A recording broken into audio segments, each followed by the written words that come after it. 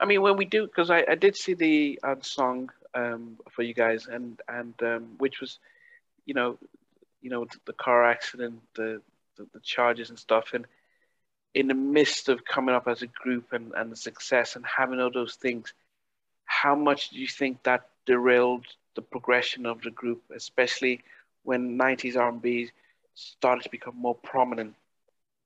Oh yeah, it was a major factor. I mean, because that's one thing like we discussed in the beginning. We really had good chemistry, with each other as people. So when those things happen, it definitely derails your focus, and there were times when we didn't know what the next move was because we didn't have five members to even support um, the group. And, just dealing with the loss of a member and not knowing what the future holds for him personally, that became a heavy burden for us. And then, a lot of the other things that happened, Tony was getting a lot of solo artist offers, at the time because of the uncertainty. So those things played a really big role in, a lot of decisions we made. So by 94, we were kind of just all over the place. And me personally, I wanted to take a step back, just, hey guys, I am about ready to, to just be at home with my family so that I can regroup mentally and Okay. spiritually. Mm-hmm. Yeah. When I'm not doing this, I'm a psychotherapist working with under 19s, and one of the things that's interesting to find out is how much mentally, we talked about anxiety when you're on the stage and have to overcome that, but how much did it play on you, just the success and everything happening on just you, especially coming from a being like an introvert? Oh yeah, definitely introvert. So, um, when I go into my cave, I stay in my cave, and I shut a lot of people out. And I regret some of it, but at the same time, I have realized, as I matured, that sometimes those things are best for you, so that you can sustain your well-being, especially mental. Mental health is really an issue that a lot of people don't talk about. But I mean, you can only imagine what success has done to so many people. I mean, you think about Prince, Michael Jackson, Yeah. those people who experienced great success and the way, their careers or their lives ended, success can be a heavy burden. So, I think, like I say, for me, it was just to come home and be around genuine people who are not looking to, get anything from you, as a person or as an artist, what have you. So it would put me in my shell, and I do, I was pretty in sync with my spirituality, that kind of helped me stay balanced as well. Did you have and it's not until now that we have Simone Biles talking about she had mental health, so she stopped at the Olympics, and we've had Naomi Osaka, so it's like now people can respect if an athlete or an artist says they need time off. Back then, did you feel like if you were struggling with the way things are emotionally, that you could say, look, I need time off to emotionally, mentally get myself together? Or did you have to be, especially Texas, Texas is always strong and stuff. Yeah. I mean, I don't think that they necessarily promoted you having, making that decision.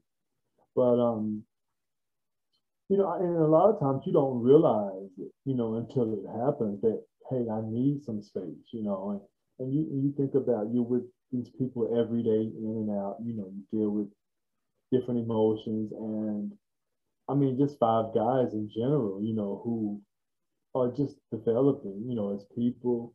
We, there were times when we clashed and we'd have bad days and, don't want to be around each other.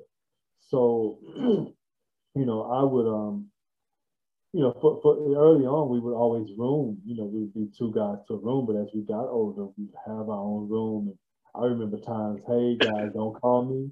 I'm not answering the door, you know, and Wow. it was never personal. It's just that's what I felt like. I just needed my space, you know, so that I could regroup. And, you know, I did develop an anxiety of being around crowds over time. And even still to this day, sometimes, you know, it'll happen to me. And I'm like, I just take my, you know, my free time and kind of regroup and get my mind right. Mm-hmm. Now, when you leave Jive, and is it after you left Jive the Giant? You guys signed with Giant, but Tony's the first to come out, or what was the situation?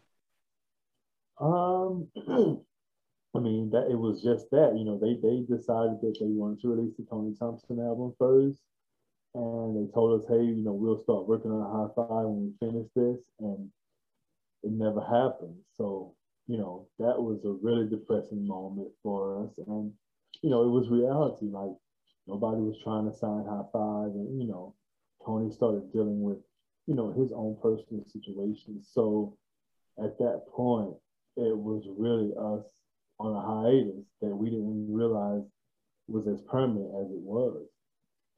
So, when you've had a number one song and you're a recording artist, what does a hide and you're not writing your own tracks and you're dependent on tour money as an income? When you're on hiatus, what do you do to survive? Well, I mean, hopefully you were thinking ahead, you know, and you try to put some money back. And that was kind of, you know, my focus. And I mean, after a while, you know, when you realize you're not getting back on, you have to find other means of income. So, you know, eventually, and especially when I had kids, you know, I had a child, hey, I got to find me a job, you know, and I Wow. got to start working. So it eventually got to that point, but it took me some time to transition and to, you know, just, hey, if the music industry is not paying my bills, I got to find a way to pay these bills. Mm-hmm.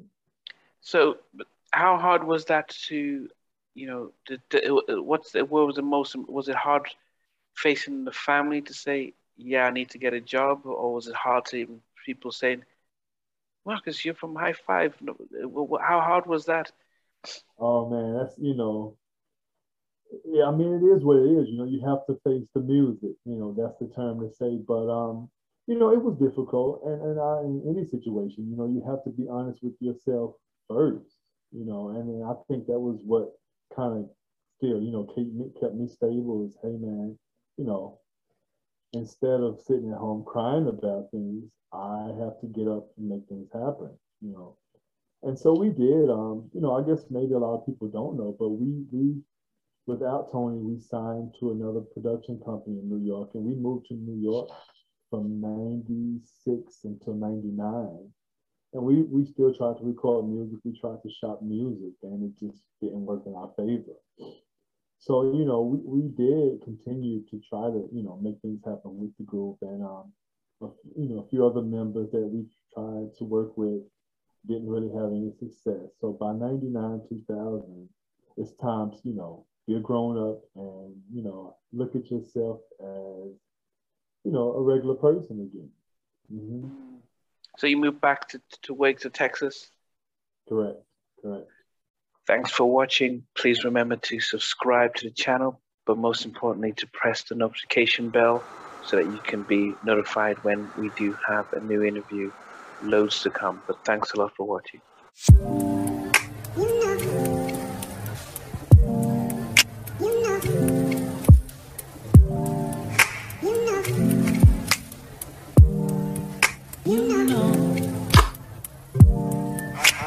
I begin to